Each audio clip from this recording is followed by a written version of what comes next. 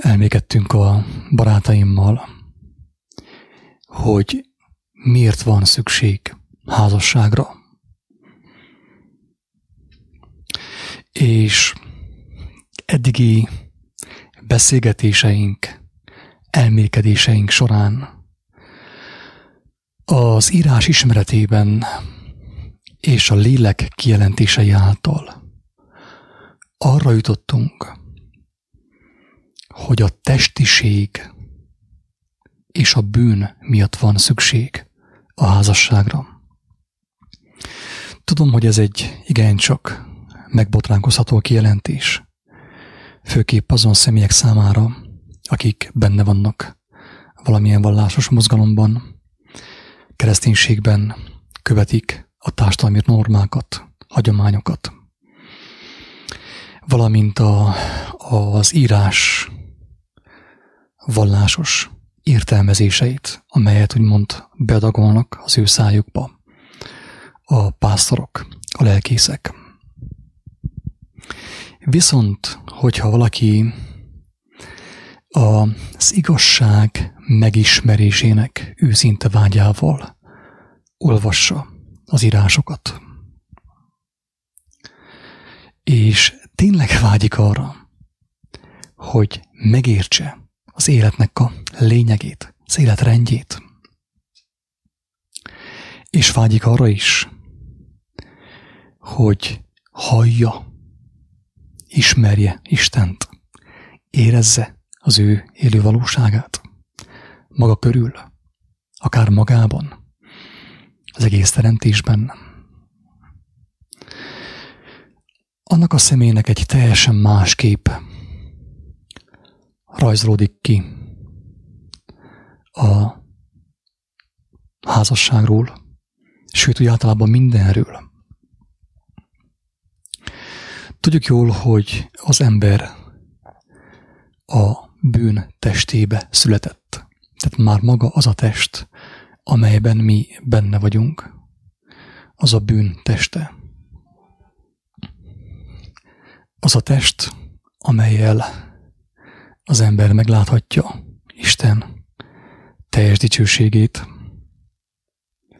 nem azonos azzal a testtel, amelybe beleszülettünk, amelyet az írás úgy nevez, hogy a bűn teste. Az, hogy az ember házasságban van, valamelyest ellentmondásosnak tűnhet, hisz jól tudjuk az apostolok cselekedeteiből, hogy náluk nem volt birtok viszony. Mindenük közös volt. Persze arról nem tudunk, hogy a feleségek is közösek voltak. Viszont azt feltételezzük, hogy az apostolok annyira benne voltak már Krisztusban, az ő kijelentésében annyira benne éltek, hogy nem volt szükség testiségre, nem volt szükségük testiségre. Mert amikor a lélek legyőzi a testet, a lelki örömök legyőzik a testi örömöket, úgymond felülkerekednek a lelki örömök a testi örömök fölé, akkor már nagyon nem játszik az, hogy akkor most kikinek a felesége. Mert már közel vannak ahhoz az állapothoz, amelyről Jézus beszélt. Miszerint oda át a mennyek országában az emberek nem házasodnak, férjhez sem mennek az asszonyok, hanem úgy leszünk ott, mint az angyalok. Tehát az angyalok, egész pontosan az apostolok, ők már Krisztusnak a beszéde, az ő lelke által feltehetőleg már abban az állapotban voltak, hogy nem igazán tartottak igényt a testiségre. És mivel hogy nem tartottak igényt a testiségre, és úgy általában nem tartottak igényt a testi dolgokra, a földi dolgokra. Ezért, amiük volt, ami létfontossága volt a test számára, az minden közös volt. A földek, akár a pénz, ami volt, az eledel, minden közös volt. Feltehetőleg senki nem akart kufircolni. Sem a saját feleségével, sem a másikéval. Miért? Azért, mert nap mint nap megélték a mindennapi kenyér fogyasztása általi örömöt, drága barátaim. Istenben jártak ők, Istenben voltak. Tudjuk jól, hogy Mózes szerint, az Ószövetség szerint ugye van házasság. Törvényes házasság, ráadásul. Egyértelműen benne van, hogy a házasság maga, mint intézmény, az egy törvény. Az megengedtetett az embernek, hogy házasságban legyen egy asszonnyal, egy nővel. Mert tudta a próféta, tudták Istennek az emberei, hogy a tömeg, az emberek túlságosan testiek. Nem tudnak a testi élvezetek nélkül élni, és akkor megengedtetett számukra, hogy legyen egy feleségük, akit nyilván birtokoltak valamelyest. Tehát a házasság valamelyest egy birtoklásról szól. Ő az én férjem, ő az én feleségem. Aki ezt tagadja, ahhoz nem szól ez a hangfelvétel. De viszont tudjuk jól, hogy a mindenható Isten az embert, az ő gyermekeit egész pontosan arra hívja, hogy megismerjék az ő teljes dicsőségét. Arra hívja őket, hogy teljesen tökéletessé váljanak. Az ő szava, az ő kijelentése, az ő lelke által. És ebben az állapotban, drága barátom, nincsen hiány semmiből. Nincs birtoklás sem. Senki nem akar semmit birtokolni, mert teljesség és bőség van mindenből.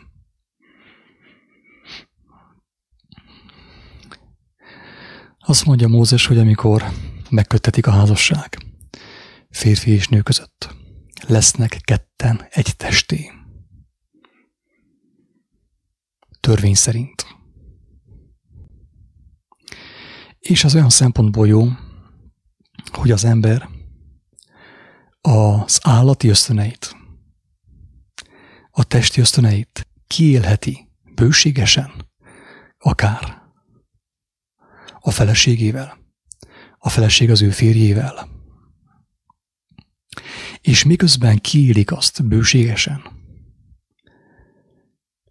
megláthatják annak hiába valóságát is. Eközben növekednek lélekben. Egyre lelkibbé válnak mindketten. Úgymond letudják a testiséget. Én már korábban szóltam erről, korábbi videókban, hangfelvételekben, hogy volt nekem is hasonló élményem. Több barátnőmmel is. Akiket részben bánok, hogy nem vettem feleségül, legalább az egyiket. Hogy jusson teljességre ez a folyamat. Hogy úgymond az ember, tehát hogy megszabaduljunk a testiségtől, tehát úgymond lemosódjon az rólunk, hogy együtt lelkivé váljunk. Tehát azáltal is részben, hogy törvényesen, hangsúlyozom, törvényesen megéljük a testiséget, látva annak hiába valóságát, és bemerítkezve a lélek kínálta örömökbe. Lassan szinte gyermeki játékossággal elhagyjuk a testiséget, a régi örömöt az újért, a régi kincset az új kincsért. Drága barátom, erre való a házasság. Ezért mondta Pál is, Jézus is, hogy akinek a testi, és mondjuk ki bátran, az állati ösztönei erősek, az nősüljön meg, menjen férjhez. Mert jobb házasságban, a házasság törvényében élni, mint égni. Így fogalmaz Pál. Tehát a házasságban, a házasság a testiség miatt van, a bűn miatt van. Mert tudta Isten, hogy az emberek akarnak egyesülni. Majd. És megengedte, hogy egyesüljenek, közösüljenek. De azt is tudta, hogyha az emberek törvénytelen módon közösülnek, egyesülnek egymással,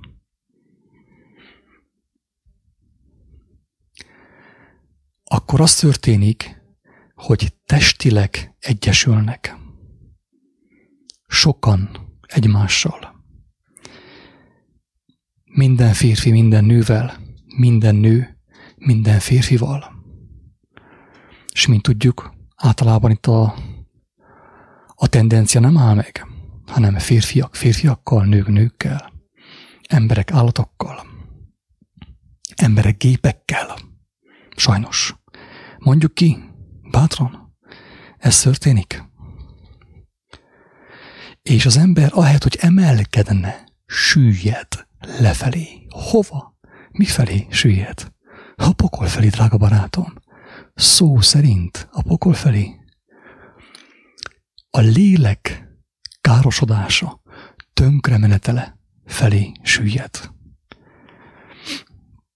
Mert hogy az történik, hogy az emberek megrekednek a testi egyesülés szintjén.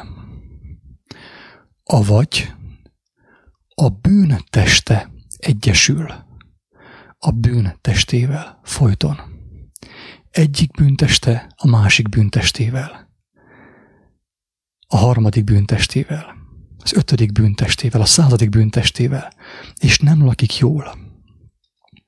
És nem történik meg a lelki egyesülés.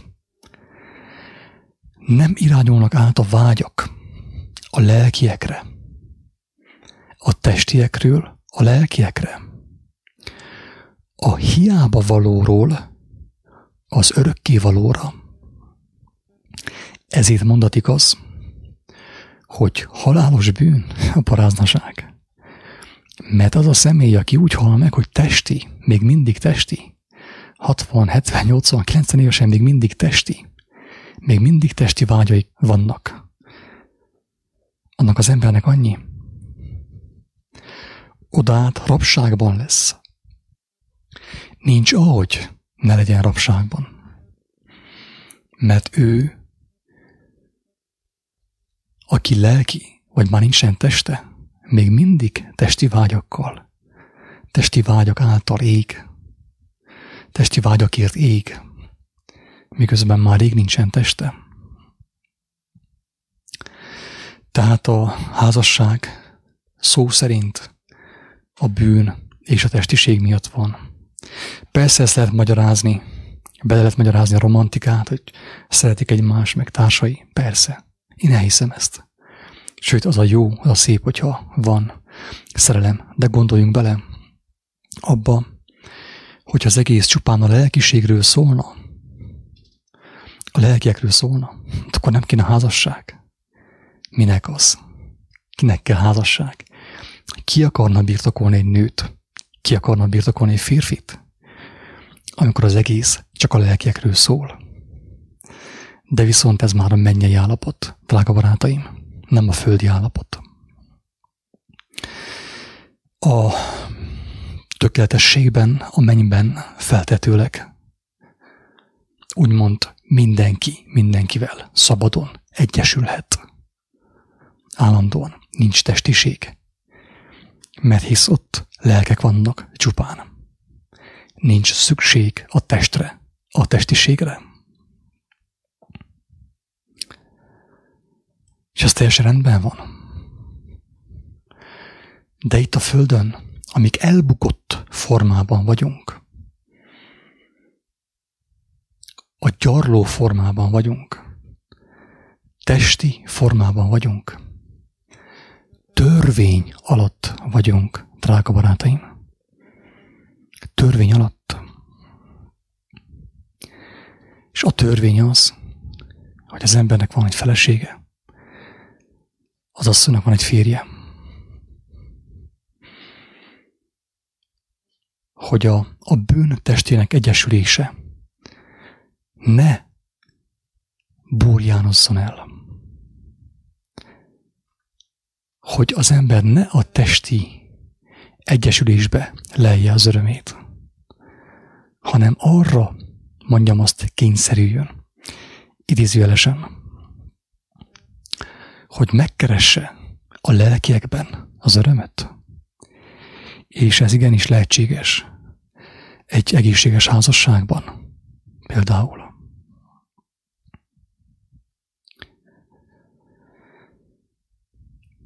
Nem tudom, hogy mennyire érthető, amit mondok, amit mondtam. Viszont azt tudom, hogy aki őszintén vágyja az igazságot, Isten igazát, meg fog elégítetni, megkapja azt, és meg fog érteni mindent szépen lépésről lépésre. De viszont ez a megértés személyes kapcsolat nélkül nem lehetséges senkinek sem. Lehet akármilyen vallásot, akármilyen lelkészet, akármilyen papot, gurut, jóga tanárot, bárki, aki segít neked. Nem fogsz tudni eljutni olyan megértésekre, amelyek révén megszabadulhatnál teljes mértékben a testiségtől. Emberek által nem lehetséges. Jézus azt mondja, hogy embernek lehetetlen. Embernél lehetetlen. Viszont ami embernek lehetetlen, Istennek lehetséges. Tehát ehhez kell a személyes kapcsolat, az úgynevezett újonnan születés, amelyet, hogy az ember megkap, megtalál Isten kegyelméből, akkor elindult a lelkivé válás útján. A teljes szabadulás, a szabaddá válás útján. És ez a cél. És akkor már nem vágyik arra, hogy a bűn testében egyesüljön. Mert megkapta az új egyesülést. Azt mondta Jézus, hogy aki elhagyja feleségét, férjét, családját, földjeit, én érettem az igazságért, még itt, e földi létben 100-szor annyit kap. Testvéreket, és mindent.